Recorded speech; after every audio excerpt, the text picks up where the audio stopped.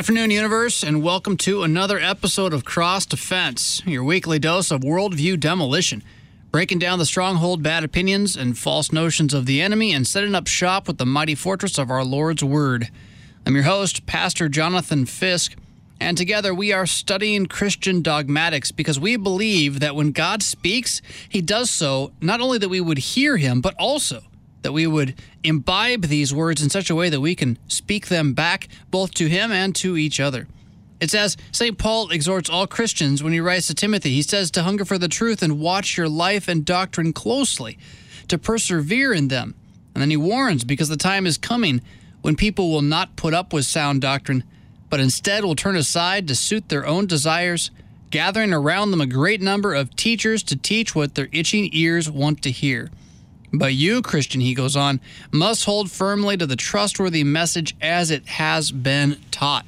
And that's what we're striving to do here, to hold to that message as taught by testing it against Dr. Francis Pieper's Christian dogmatics and testing that against the Holy Scriptures. Going to be doing a lot of that today with my brother and friend here, Pastor Sam Schulteis of Redeemer Lutheran Church in Huntington Beach, California. Got him on the line, ready to pick up at Dr. Pieper's Christian Dogmatics, Volume 1, page 35, the second paragraph, where if you are reading along, you might get distracted here because he says Christianity is the absolute, altogether, perfect, and unsurpassable religion, which is what he's been saying up to this point, for two reasons.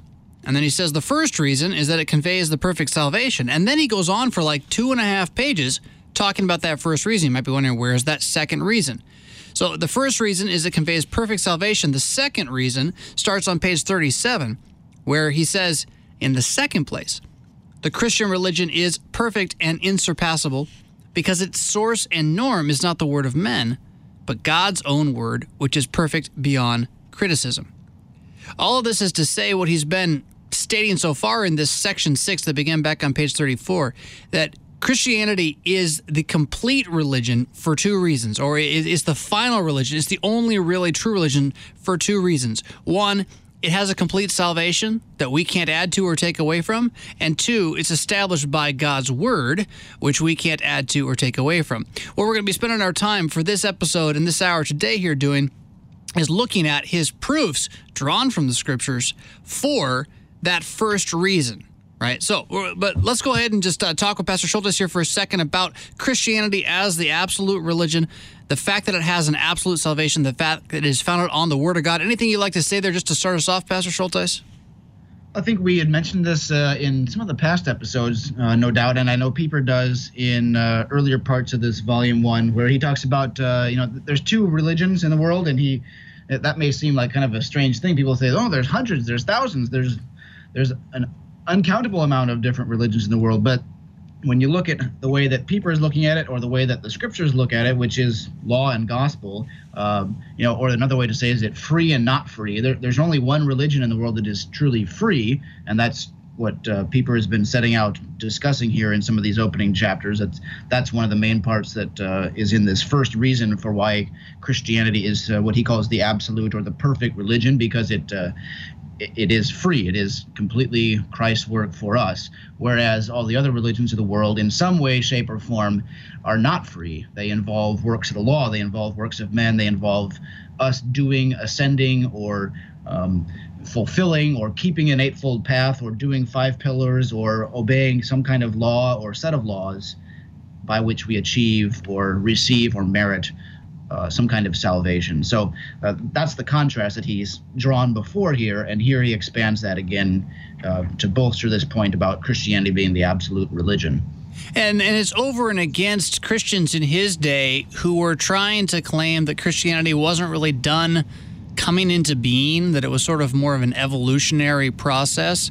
But I think maybe more important than that point is the one you just stated, about there being these two religions, one of grace, one of works, one of Christ and God's word, one of man and his opinion.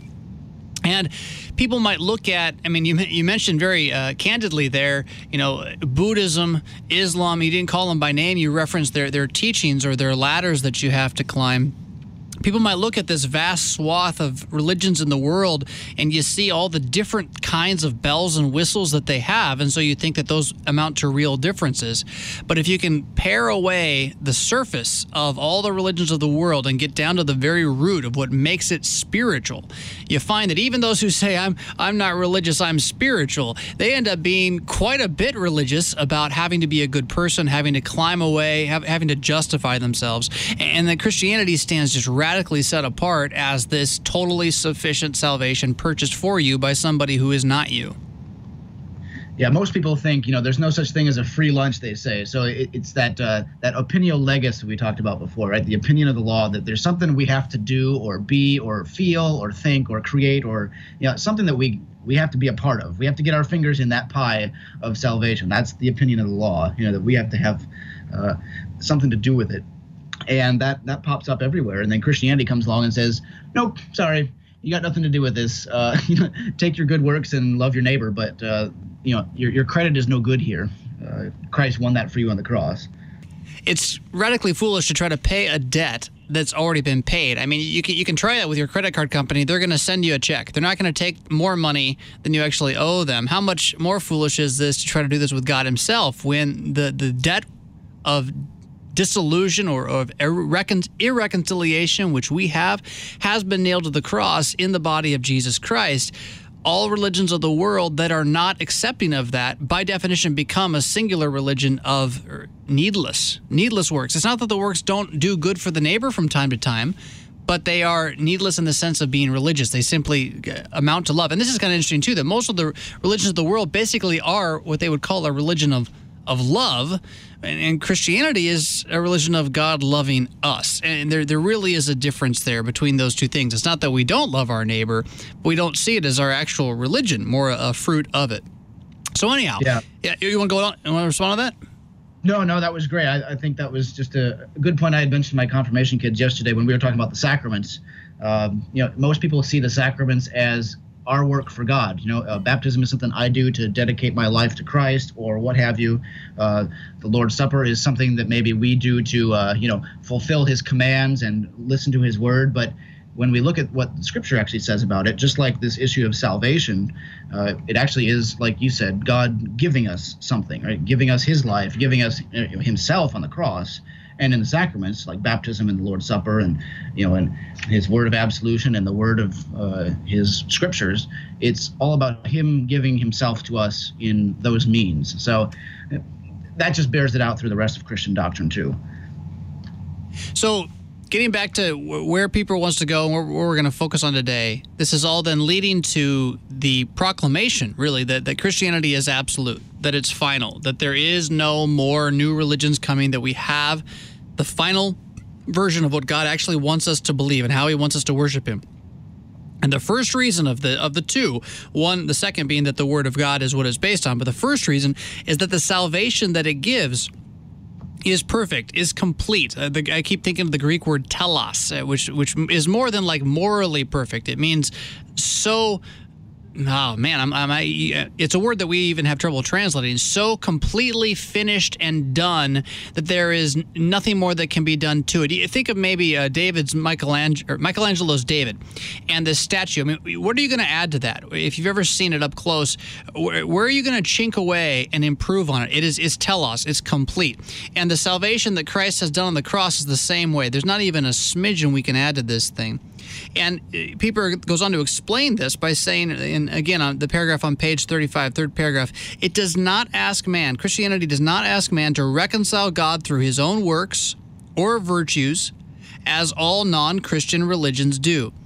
But it teaches man to accept and obtain by faith the perfect and unsurpassable reconciliation affected by Christ. And he's going to go on and give some proofs of this in just a moment. And I guess maybe we've already been talking about this a little bit, but this claim that all other non-Christian religions ask you to work, that might strike somebody as a bit strange if they haven't really ever researched it. I mean, someone who hasn't really thought about what other religions teach, do you think that they have trouble coming to terms with the fact that they're all teaching a ladder in some form? I think so. It's not something that maybe, even though it seems obvious to us at first, it may not be something that is as obvious on the surface of it when people look at it. Sometimes the latter is hidden behind, like you mentioned, love, or sometimes it's hidden behind. I think of the Mormon ward down the church or down the street from us.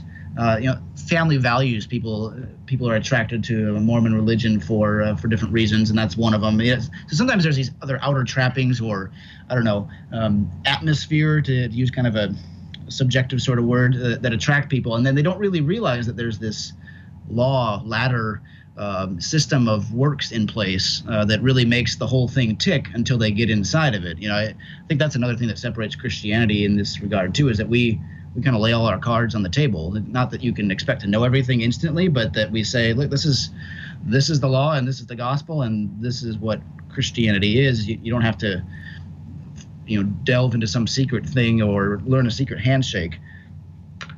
The last thing that a fish discovers, so the proverb goes, is water. And in some ways, I suppose the last thing a sinner realizes is that he's trying to justify himself, and that everything he does is tuned to that. And his best religion is nothing but that.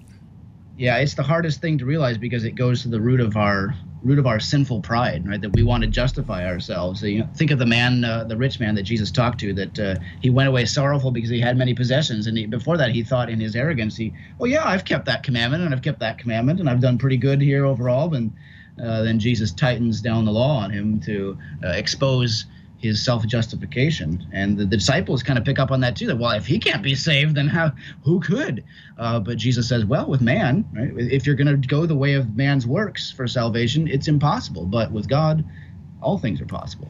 And now to prove his assertion here again, that Christianity is unsurpassable because it teaches that we have the unsurpassable reconciliation between God and man made already by Jesus Christ. He quotes 2 Corinthians 5, and he lists verses 18 and 19 because they overlap. I think he's taking part of each verse. And so if you go back, and I'm going to read that context as a whole, and then I want to kind of, if you can, Pastor Schultes, draw out, why is he going to this verse? What's he trying to get us to get from this verse? It says, beginning at verse 16, chapter 5 of 2 Corinthians, "From now on, therefore, we regard no one according to the flesh. Even though we once regarded Christ according to the flesh, we regard him thus no longer. Therefore, if anyone is in Christ, he is a new creation. The old has passed away. Behold, the new has come. All this is from God, who, through Christ, reconciled us to himself and gave us the ministry of reconciliation. That is, in Christ, God was reconciling the world to himself, not counting their trespasses against them, and entrusting to us the message of reconciliation.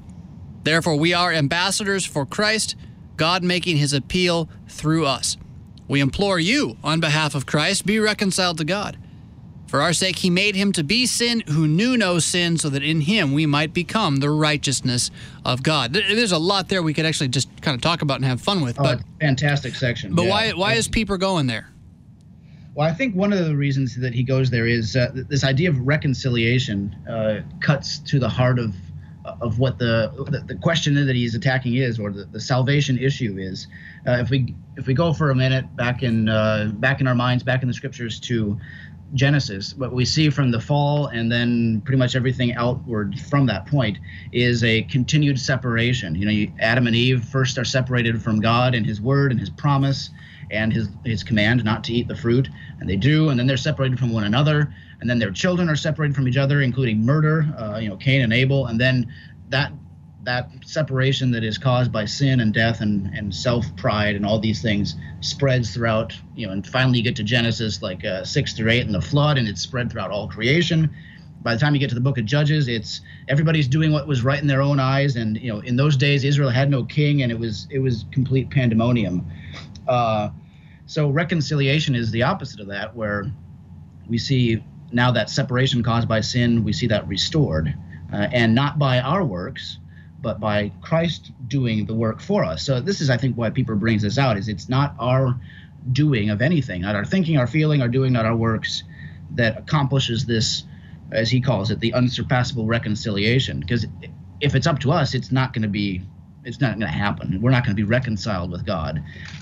So it has to be God that reconciles us to him. And this is what Paul is talking about here. God was in Christ reconciling us to the Father, right? Not counting our trespasses against us, and other, there's just some great jam-packed gospel verses in this section of 2 Corinthians. Yeah, there's two more I want to look at. Well, let's hop down to 21. For our sake he made him to be sin who knew no sin, so that in him we might become the righteousness of God. This is the great exchange, right? That Christ has become, he didn't just join with sinners, he literally infused himself with evil, knowing that because he's God, he could swallow it. And he did. And then so the result now is that we're being infused with the counterpunch of his righteousness, which totally overwhelms and swallows the evil within us. Am I parsing that right? Yeah, I think that's what Paul is onto. Luther called that the great exchange as well, and he was fond of saying a rather strong statement that might sound odd to our ears today, but he would say often that Christ on the cross is not just numbered with sinners, like you said, but he's the greatest sinner of all, in fact, because he's taking on himself the entire sinful humanity, each and every one of our sins and our sinfulness on himself on the cross, and becomes cursed by that. But yet, like you said, he's able to destroy death in the process because he's also perfect and innocent. It's just a wonderful paradox, but it's not a contradiction. A blessed paradox, we could call it. Yeah, I remember someone once trying to convince me that it said it was made to be sin, but that didn't mean that he actually had the sin himself because he was perfect. And they kept insisting, but Jesus was perfect. He couldn't be sin. And I'm like, well, yes and no. Exactly. If you try to solve that tension, you're gonna break the string, and you're gonna snap what the cross is doing. Because at that time you have both, perfectly innocent, righteous, holy one, and yet also as Paul writing Galatians later, he is cursed for us too. He takes all of God's sin for us. He's condemned and sentenced to wrath and punishment for us too. So all of that is happening at once at that greatest time. Yeah. And I think that verse 21 then really sheds a good light on verse 17, which is something I've heard in American Christian or evangelical circles really abused a little bit. Therefore, if anyone is in Christ, he is a new creation. The old has passed away, behold, the new has come. I've heard this taught as sort of really another kind of law. So you're struggling in your life and you don't feel like your faith is quite enough. And someone will say, well, if you're in Christ, you're a new creation. The old is gone. So you have the right now to live basically a perfect or a blessed or a prosperous, whatever, insert into blank, whatever you want to have be your blessing. You have the right now to have that because of Jesus. Jesus lets you name and claim it, or however you want to say it. Whereas in this context, and letting verse 21 again explain it for us, no, like literally, because you believe in Jesus, you are now risen from the dead. I know it doesn't feel like it, but you actually are. This is where the Lutheran understanding of through faith is so helpful. This is all through faith. You don't get to feel it, you don't get to see it, but it's true all the same. Your sin has passed away. The new righteousness of Christ has come. His resurrection is the visible proof we get. Otherwise, we wait patiently for the fulfillment of all things at the eschaton. Yeah, I think that new creation language is especially comforting because that's what I think especially Christians long for. We long to be like creation, Paul says itself, is groaning in eager expectation of what is to come. And so too in Christ we do that because we see the things around us, we see the world around us, everything but a new creation. And yet we have that promises, right? We have the first fruits of him who was raised from the dead. And that's what we cling to. That's the object, the hope, the substance of our faith. In other words, Pieper goes on page 35 again, the Christian religion is absolutely perfect or absolutely complete because it is not a moral code instructing men how to earn the forgiveness of sins themselves, but rather it is a faith in that forgiveness of sins which was gained through Christ's vicarious fulfillment of the law and his substitutionary suffering of our punishment. So the moral code could never be enough. I mean, do we feel like if you're listening out there and you've been listening to Cross Defense for a while, I mean, I know it's only on once a week, so maybe it doesn't hit you quite as repetitively as it does to those of us who are recording it, but does it feel like we're saying the same thing over and over again? Does it feel like Pieper's really driving the same point home? Because he is, but I think the reason is what we got to earlier is because it's so hard for us to see. that the perfection of Christianity is not love. The perfection of Christianity is not our mercy toward our neighbor, even after we've come to believe in who Christ is and have mercy on our neighbor. That's not the perfection. The perfection is Christ himself. Everything else is simply gravy, really. And there's nothing wrong with gravy. I want gravy in my potatoes, but they're not the meat, right? Gravy's not the meat. It's not the same thing as the actual substitutionary atonement of Christ himself. Yeah, I think a good way of looking at that too is if you think of the Christianity, the Christian faith, like the game of Jenga. If you take out the bottom blocks first, which some people like to do to end the game quick, the whole thing just crumbles down and falls apart. So if you take out the substitutionary, vicarious, sufficient work of Christ on the cross, the whole thing crumbles, and it does turn into just moral teaching and that kind of thing. But that's not what Christ came to do. It's not what the scriptures say the whole Christianity, the whole Christian faith is about. It is about this singular event that changed the world, his death and resurrection for us. He then points us to 4 different scripture passages, so we'll try to look at all of those. We might have to split into the break to get to them all, but the first one is Galatians 4, verses 4 and 5, and I think the emphasis here, we really are going to have to kind of keep our eyes on faith coming up throughout this, that Christ is enough. Although here, again, this particular section is about the fulfillment of the law. In Galatians chapter 4, Paul is doing a great deal of things in his defense of the faith against adding on to it by a number of things like circumcision. He's comparing sonship and slavery and whatnot. But in the midst of this, he has this beautiful turn of phrase that really does start at verse 4, where he just starts speaking about what Jesus has achieved. He says, "But when the fullness of time had come, God sent forth his Son, born of woman, born under the law, to redeem those who were under the law, so that we might receive adoption as sons." And you got this very famous verse that follows right on the heels of it. "And because you are sons, God has sent the Spirit of his Son into our hearts, crying, Abba, Father. So you're no longer a slave, but a son. And if a son, then an heir through God." What jumps out more than anything else, though, to me, Pastor Schultes, there is the word redeem, though. Like that's a word that it sounds so friendly and cozy, but it's kind of slave language almost. It's to buy somebody. It's to own them, right?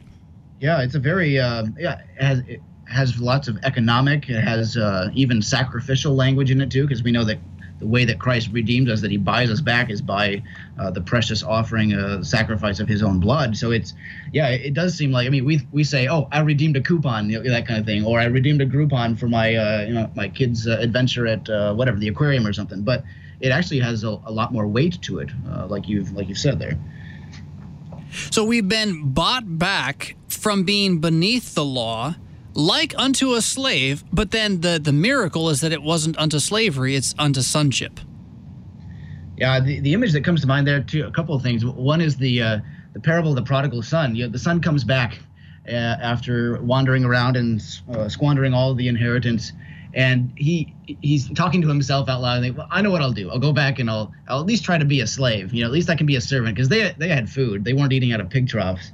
But so he starts working up this deal that he's going to make with his dad, and it's basically it's a contractual idea. It's based on works, and the father doesn't do that, though. The father runs out to him and restores not only the inheritance and everything else, but restores him to sonship, restores him to the family, restores him to everything, and it's completely the father's doing. The son didn't do a blessed thing to deserve or earn or merit that. It's really it's a rebirth in a lot of ways, or a resurrection to use Paul's language from 2 Corinthians that we had touched on just a few minutes ago too. Dr. Pieper then jumps back to Galatians 3, verse 13. I'm going to give a little context of this here, starting at verse 11, where Paul says, "Now it is evident that no one is justified before God by the law, for the righteous shall live by faith. But the law is not of faith, rather the law teaches," he's implying here, "the one who does them shall live by them." And now 13, here's the verse he wants to point to, and the more of this blessed exchange language here. "Christ redeemed us from the curse of the law by becoming a curse for us. For it is written, Cursed is everyone who is hanged on a tree, so that in Christ Jesus the blessing of Abraham," which is faith, that's the whole point of the book of Galatians, "might come to the Gentiles," that's the nations, non-Jews, you and me, so that we might receive the promised Spirit. That's the one he talks about later. Is going to help us call our Father to God in heaven. We might receive the promised Spirit through faith. But what Pieper's pointing us to here again is this blessed exchange language and the completion that is done, right? He became a curse for us to undo the curse. Yeah, it's again the miracle, the blessed exchange of it. It's it's just a complete opposite of what we would expect. This is why he brings it up in this opening question of salvation. We would expect that there would be something for us to do. We would expect that there would be a list to follow, a regulation to keep, a command to obey, and so forth.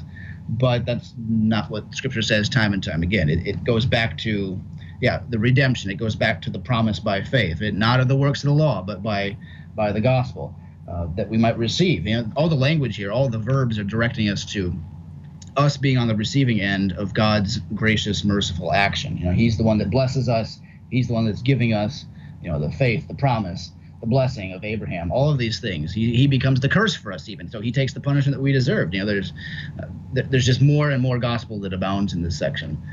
That's Pastor Samuel Schultheis of Redeemer Lutheran Church in Huntington Beach, California, talking with myself, Pastor Jonathan Fisk, on Cross Defense about the absoluteness of Christianity, that there is no more perfect or no more additional religion or spirituality because of the complete absoluteness of Jesus' vicarious satisfaction of all our sins on the cross. You're listening to Cross Defense here on Worldwide KFUO. We'll be back after this short break.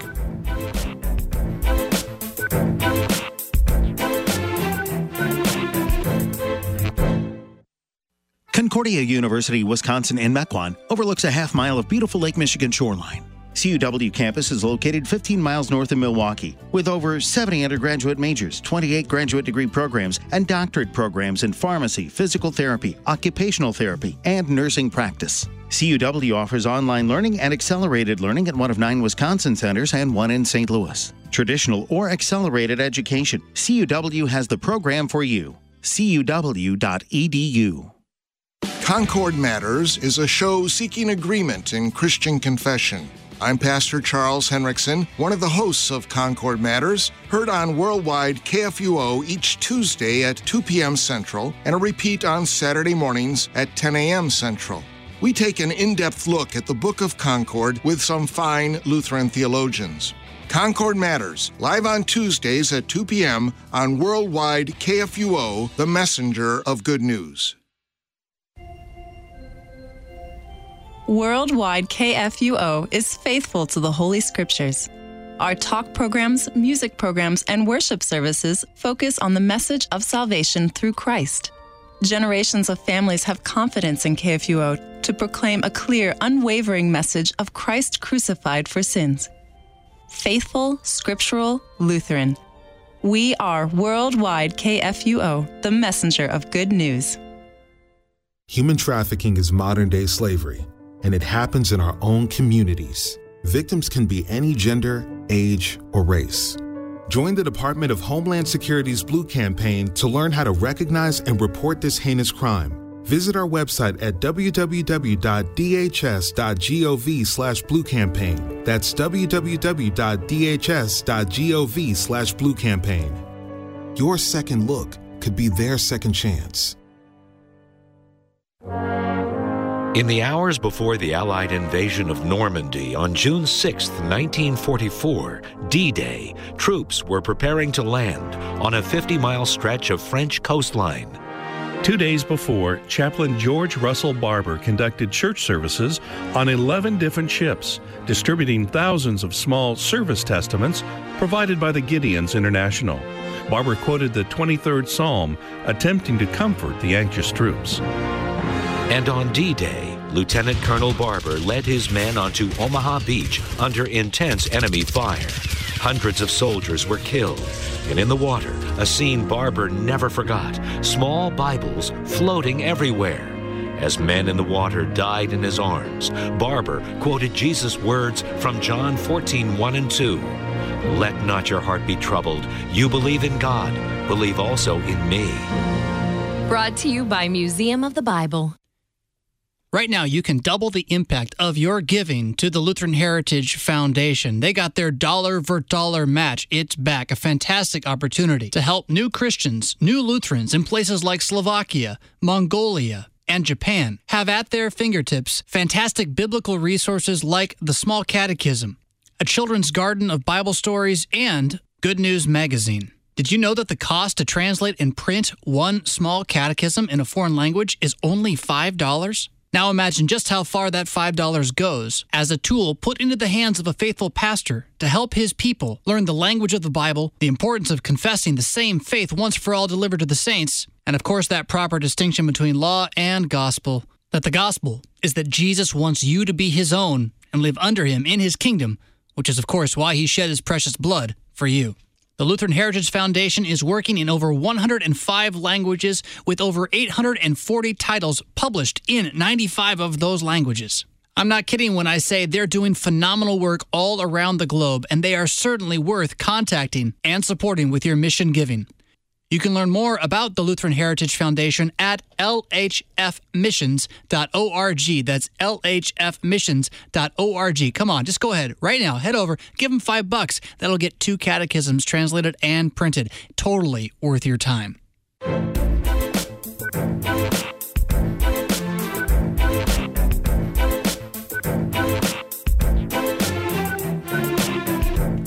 Welcome back to Cross Defense on Worldwide KFUO. Pastor Jonathan Fisk here, chatting with Pastor Samuel Schulteis of Redeemer Lutheran Church in Huntington Beach, California, about the absoluteness of Christianity and that there's 2 reasons for claiming that there is no other religion that can surpass Christianity. The first one, which we're defending from Scripture here, is the absoluteness, the totality of the sufficient death of Jesus on behalf of the world. This is a perfect, as Pieper calls it, salvation. We were looking at Galatians chapter 4 and 3 to deal with that, but he also tells us to look at Acts chapter 26, verse 18.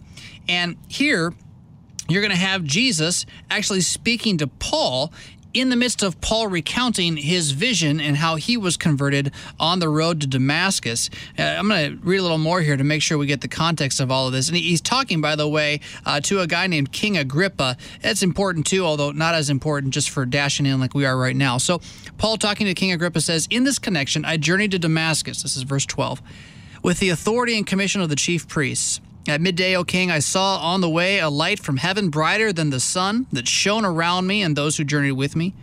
And when we had fallen to the ground, I heard a voice saying to me in the Hebrew language," apparently God speaks Hebrew, "Saul, Saul, why are you persecuting me? It is hard for you to kick against the goads." And I said, "Who are you, Lord?" And the Lord said, "I am Jesus, whom you are persecuting. But rise and stand upon your feet, for I have appeared to you for this purpose, to appoint you as a servant and witness to the things in which you have seen me and to those in which I will appear to you, delivering you from your people and from the Gentiles to whom I am sending you." And now here's verse 18 is why we're here, "to open their eyes so that they may turn from darkness to light and from the power of Satan to God, that they may receive forgiveness of sins and a place among those who are sanctified by faith." Notice faith showed up again. "Sanctified by faith in me." A couple of things there. Sanctified being used as a salvation word rather than as a become a better person word. Very common thing for the Scriptures to do. Forgiveness of sins very much connected to that setting apart, the sanctification. But I think maybe what Pieper's also wanting us to see here is how Paul is treating the rest of the religions of the world as darkness and Christianity as light. And he says it's all under the power of Satan, and Christianity alone is under the power of God. Yeah, the other biblical account that comes to mind is like in John's Gospel, where Jesus uses repeatedly the language of light and life to describe himself and his work of salvation that he's accomplishing, and then he uses the opposite of that, the contrast to that, of darkness and death and sin and devil and the world in many ways too, as the fallen world, as a way of showing the darkness, the blindness of fallen humanity.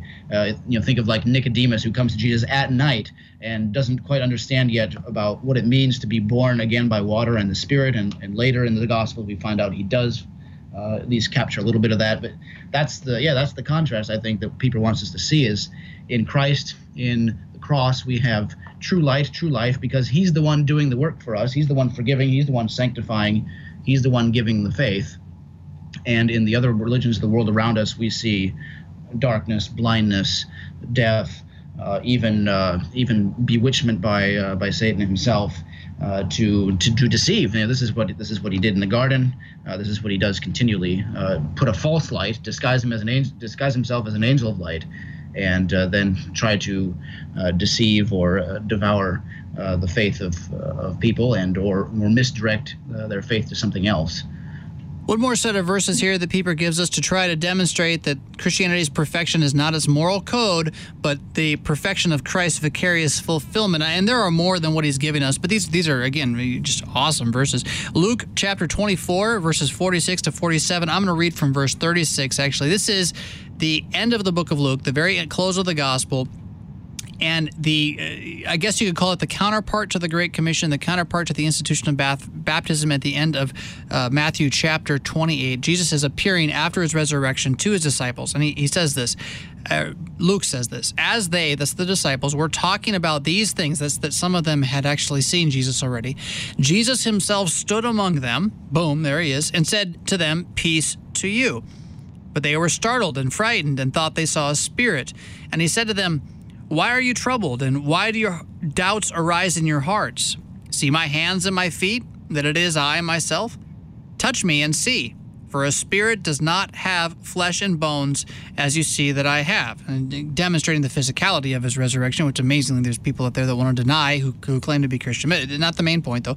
And when he had said this, he showed them his hands and his feet. And while they were still disbelieving for joy and were marveling, he said to them, "Have you anything here to eat?" They gave him a piece of broiled fish, and he took and ate it before them. Again, the physicality of the resurrection. Then, here's kind of where we're going. Then he said to them, "These are my words that I spoke to you while I was still with you." I think he's referring to what was said before. Look, I'm alive. I'm resurrected from the dead. That's what I told you before, so that everything written about me in the law of Moses and the prophets and the Psalms must be fulfilled. Then he opened their minds to understand the scriptures, and verse 46 is where Pieper wants us to go directly. And he said to them, "Thus it is written, that the Christ should suffer and on the third day rise from the dead, and that repentance for the forgiveness of sins should be proclaimed in his name to all nations, beginning from Jerusalem." And then to finish his commission here, "You are my witnesses of these things, and behold, I'm sending the promise of my Father upon you, but stay in the city until you are clothed with power from on high." So at the very end, Jesus is risen from the dead. What's he want everybody to know? Well, that's what Scripture said had to happen for everyone to live. That's the perfection of Christianity involves the perfection of his sacrifice. It's also, I think, good to look at what he doesn't say, because he doesn't say anything about morality or ethics or works of the law here. He again goes back to what he has accomplished and fulfilled and completed by that sacrifice on the cross. When he says it is finished, he doesn't mean, well, it's finished, but here's now what you got to do, or it's finished but there's still something missing. When God finished creation on the seventh day, he said it was all good and he rested. There wasn't anything else to be added to it. It was done. It was complete. It was everything in its place. The same thing is true with Christ's sacrifice on the cross. Everything is done, complete, and new creation is the good word that Paul used earlier. And so, what could you add to this? Nothing. Don't try. In other words, you can't. But rather receive and rejoice that this is what he spoke. This is what he said. This is what happened as he promised and delivers to us.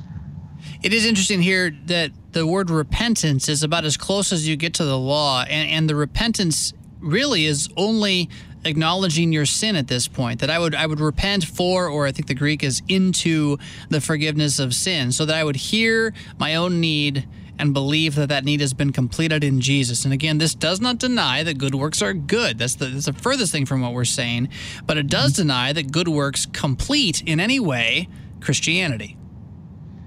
Yeah, it's not like sometimes you have to, like if you're making a business deal, you got to throw in a perk, maybe some baseball tickets or some box seats at a hockey game or something to sweeten the deal. There's nothing that we can do to throw in anything to sweeten the deal of the resurrection and his crucifixion for us.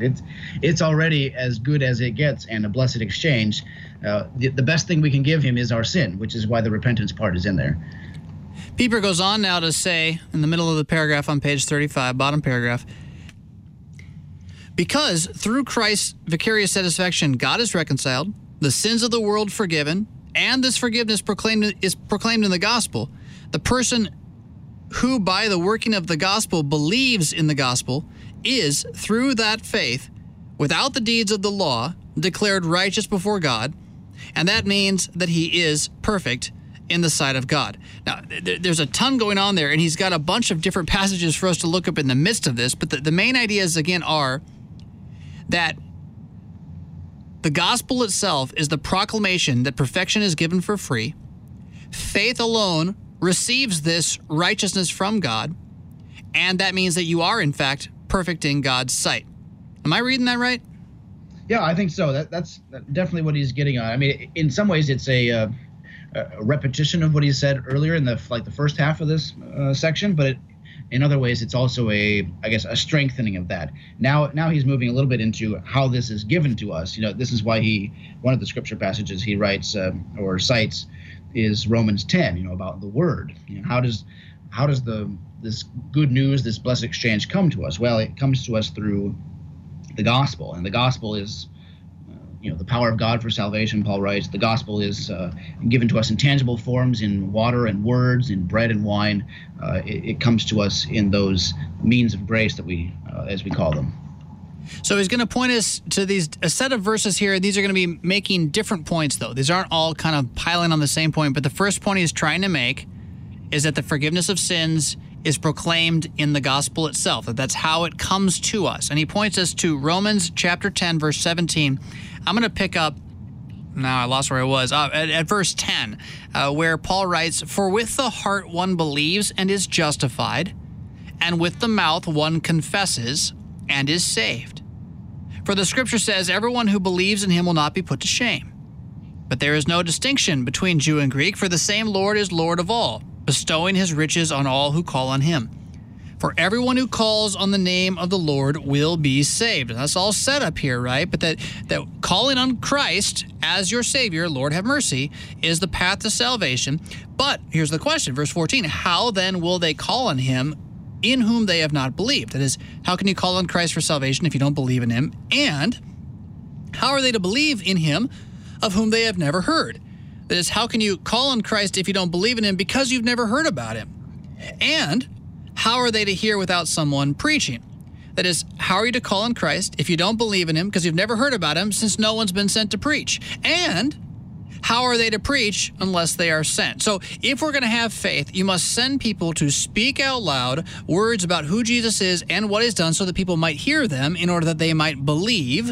And now he goes off on a side tangent here, as it is written, like to prove this. How beautiful are the feet of those who preach the good news. The Old Testament says that coming with words of God is a beautiful thing, but, he says, they have not all obeyed the gospel, that is, not everyone believes, even as they hear us preaching this. For Isaiah said, Lord, who has believed what he has heard from us? Again, this is a bit of a tangent here, right? So preachers are beautiful. Old Testament proves that, and yet the Old Testament also shows not everybody believes, but he's asking this question, how are they to preach unless they are sent? And then he's asking the question to prove the point, which is verse 17 that Peter wants us to look at.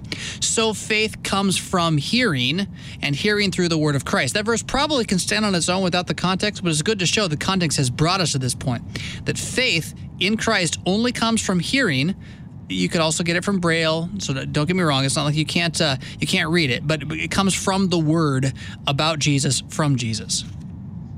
Yeah, God is a God who speaks. Right? We hear that from the very beginning of the scriptures. Let there be light, and there was light, and it was so.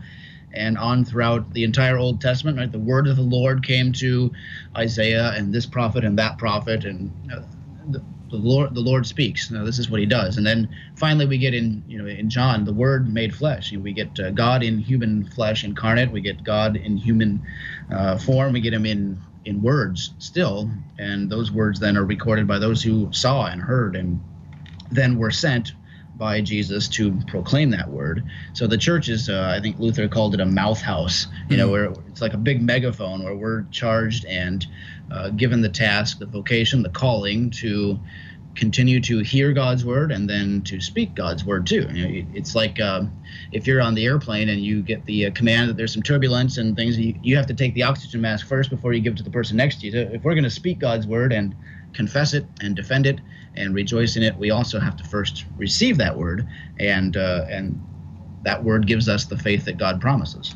I can't think of a better place to amplify Romans 10:17 than 1 Corinthians chapter 2. And he points us to verses 4 and 5. I'm going to read from chapter 2, verse 1, though. And there's a great stuff in chapter 1 as well, right before this. But Paul, again, writing to this congregation that basically is in the process of rejecting him, says, when I came to you, the congregation he planted originally, now rejecting him, says, when I first came to you, brothers, I did not come proclaiming to you the testimony of God with lofty speech or wisdom.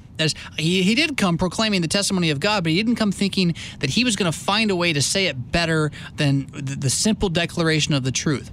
Rather, verse 2, for I decided to know nothing among you except Jesus Christ and him crucified. I would call that, as much as I love talking about justification by grace through faith, and I would love to have the kind of the placard Bible verse of Lutheranism be a grace and faith language verse, I think it's this verse more than any other that can I call it the formal principle of Lutheranism?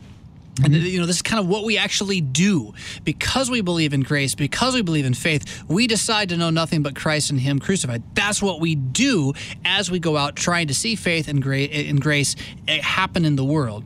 And so Paul says, this is what he's doing here, verse 3, I was with you in weakness and in fear and much trembling. So he had his own personal fear. And my speech and my message were not implausible words of wisdom. That's the part that Pieper's pointing us directly to. But in demonstration of the Spirit and of power, which I don't think means that they are the things he said it's not. It wasn't tricky or clever or lofty. Rather, the demonstration of the Spirit's power was to know nothing but Christ and him crucified, so that, verse 5, your faith might not rest in the wisdom of men. That is what I figured out, putting your trust in princes and all that, but in the power of God, which again is Christ and him crucified.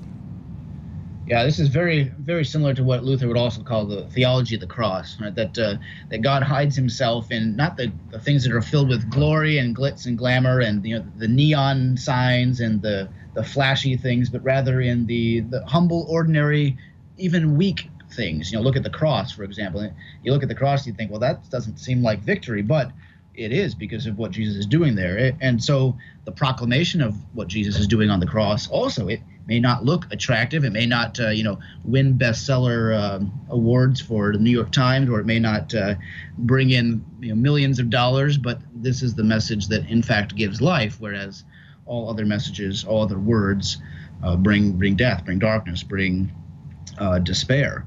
So this is a message unlike any other, which is why Paul wants us, and I think why Pieper's quoting this, he wants us to rest our faith, again, not on the words of men, not on our works, but rather on this message of the cross, right? Jesus and him crucified. At the top of my little reports that I give for our monthly council meetings here at church, that verse is on the top of there all the time. Some of the substance underneath changes about what we're doing around church and all that, but that verse stays there as a reminder for what we're about doing at Redeemer and this part of his church and our vocations. Because Christ and him crucified, even 2,000 years removed from you, is the righteousness of God for you. It is the only way to be righteous in a way that will endure beyond the grave. He's going to show this again and talk about this in this righteousness, this goodness language by pointing us to Romans chapter 3, verse 28. And this one's a tough one to jump right into the middle. I mean, we could kind of just take it by itself, but to get the context, you got to go all the way back to 3:21 at the very least. And then there's going to be some distracting parts in here. But Paul says, Romans 3:21, but now the righteousness of God has been manifested apart from the law. I think that's so important there. So there is a goodness that is not based on the law at all. Although, he says, the law and the prophets bear witness to it. What is this goodness that's not based on the law? The righteousness of God through faith in Jesus Christ for all who believe. And now he goes on a tangent to talk about sin. For all have sinned. For there is no distinction. For all have sinned and fall short of the glory of God. And also there's no distinction among the saved. And all, you got to kind of hear that there, and all are justified by his grace as a gift. Whereas that comes, what we've been talking about, through the redemption that is in Christ Jesus, whom God put forward as a propitiation by his blood. But what's the point here? To be received by faith that is not to be worked for, not to be earned, but simply to be received as a promise. This whole thing of saving by grace was to show God's righteousness, not ours, his, to show how good he is. Because in his divine forbearance, here that is mercy maybe, patient mercy, he has passed over former sins. It was to show his righteousness at the present time so that he might be just and the justifier of the one who has faith in Jesus. That may be the single most confusing and yet important to understand verses in the Bible, that God is both righteous in a justice sense, and yet he's righteous in a merciful sense, and that Jesus is how that happens. His death for us is how that happens. Then what becomes of our boasting, he asked? It's excluded. By what kind of law? That is this something I have to do to be perfect? Is no longer boast? By a law of works? No. By the law of faith. If you boast, you get in the way of your own faith. For we hold, here's the verse that we're supposed to be getting to, 28. For we hold that one is justified by faith apart from works of the law. And that's kind of the stamp on the back of this. He goes on to make some more kind of side arguments against those who might be arguing. But we hold that one is justified by faith apart from works of the law. We are saved by faith alone. In this 500th anniversary of the Reformation, that's a pretty important thing to remember.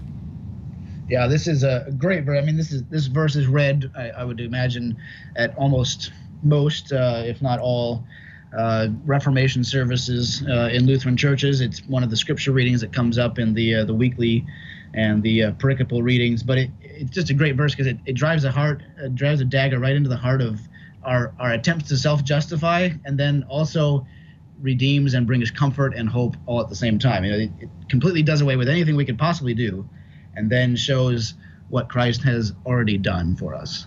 He jumps us to chapter 5, verse 1, and I think we can just take this one as a capstone from there. Therefore, since we have been justified by faith, what he was just saying back in chapter 3, we have peace with God through our Lord Jesus Christ. And it's important to see, this isn't a peaceful emotion in my daily life.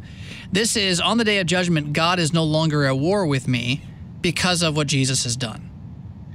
Yeah, we think of peace often, like you said, in a bit more subjective, emotional, kind of feeling-based way, like, I feel at peace or I feel at rest with this decision or what have you. But yeah, this is really something bigger than that. This is a kind of peace that is ours and that we can be confident of no matter what we're feeling. If our emotions go up and down and our feelings change like the wind, we can have confidence that our salvation, our gift of faith, does not rest on those emotions, but rather this peace that surpasses our understanding, that's built on, the foundation, the cornerstone of Christ and his cross.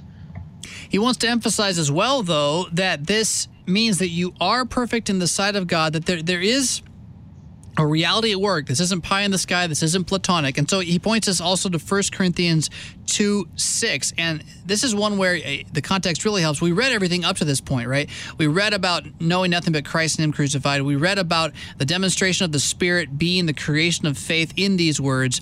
Verse 6, which comes right after this, says, "Yet among the mature we do impart wisdom, although it is not a wisdom of this age or of the rulers of this age who are doomed to pass away." That is to say that this isn't a dream, this isn't a fantasy, this isn't actual foolishness.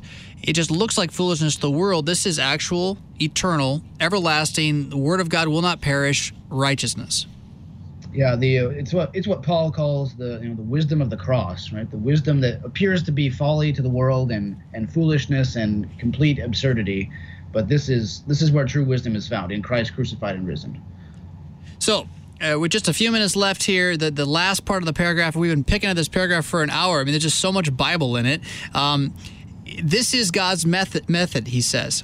Dr. Pieper says, bottom of page 35, "To him who is inherently ungodly," or in the Greek, asabes, without a God, his faith is counted as righteousness. Christ's perfect righteousness covers the sinner's own unrighteousness. And he points us to Romans 4:5 and 1 John 2:1-2. We'll go ahead and go to Romans 4:5 first, which says, "And to the one who does not work, but believes in him who justifies the ungodly." There's that ungodly word again. We heard it before. We heard it from Pieper. We're hearing it now. God justifies not the godly. He's a physician. He doesn't heal the healthy. He heals the sick. He justifies the ungodly. To the one who believes in that, his faith is counted as righteousness, just as David speaks of the blessing of the one to whom God counts righteousness apart from works. He quotes a psalm, "Blessed are those whose lawless deeds are forgiven. Forgiveness is not a happy feeling either, right? Forgiveness is a literal overlooking or sending away of what someone has actually done that's wrong. It's unjust, even in a sense. Yeah, you think of it, a lot of people, like little kids, that's not fair, right? That's not fair. I want what's fair. And well, the good thing about Christianity is that we don't get what is fair, right? God is unfair in that way because he punishes his son where we go free, and we can be thankful that God is unfair towards us in our sin, that he looks over them, that he passes over them. Yeah. And then finally, again, this passage from 1 John chapter 2, just in case people say, you Lutherans are all Pauline, you don't like the rest of the Bible. Nah, poppycock, we like it just fine. Chapter 2, verse 1 and following, John writes this. He says, "My little children, I am writing these things to you so that you may not sin. But if anyone does sin, we have an advocate with the Father, Jesus Christ the righteous.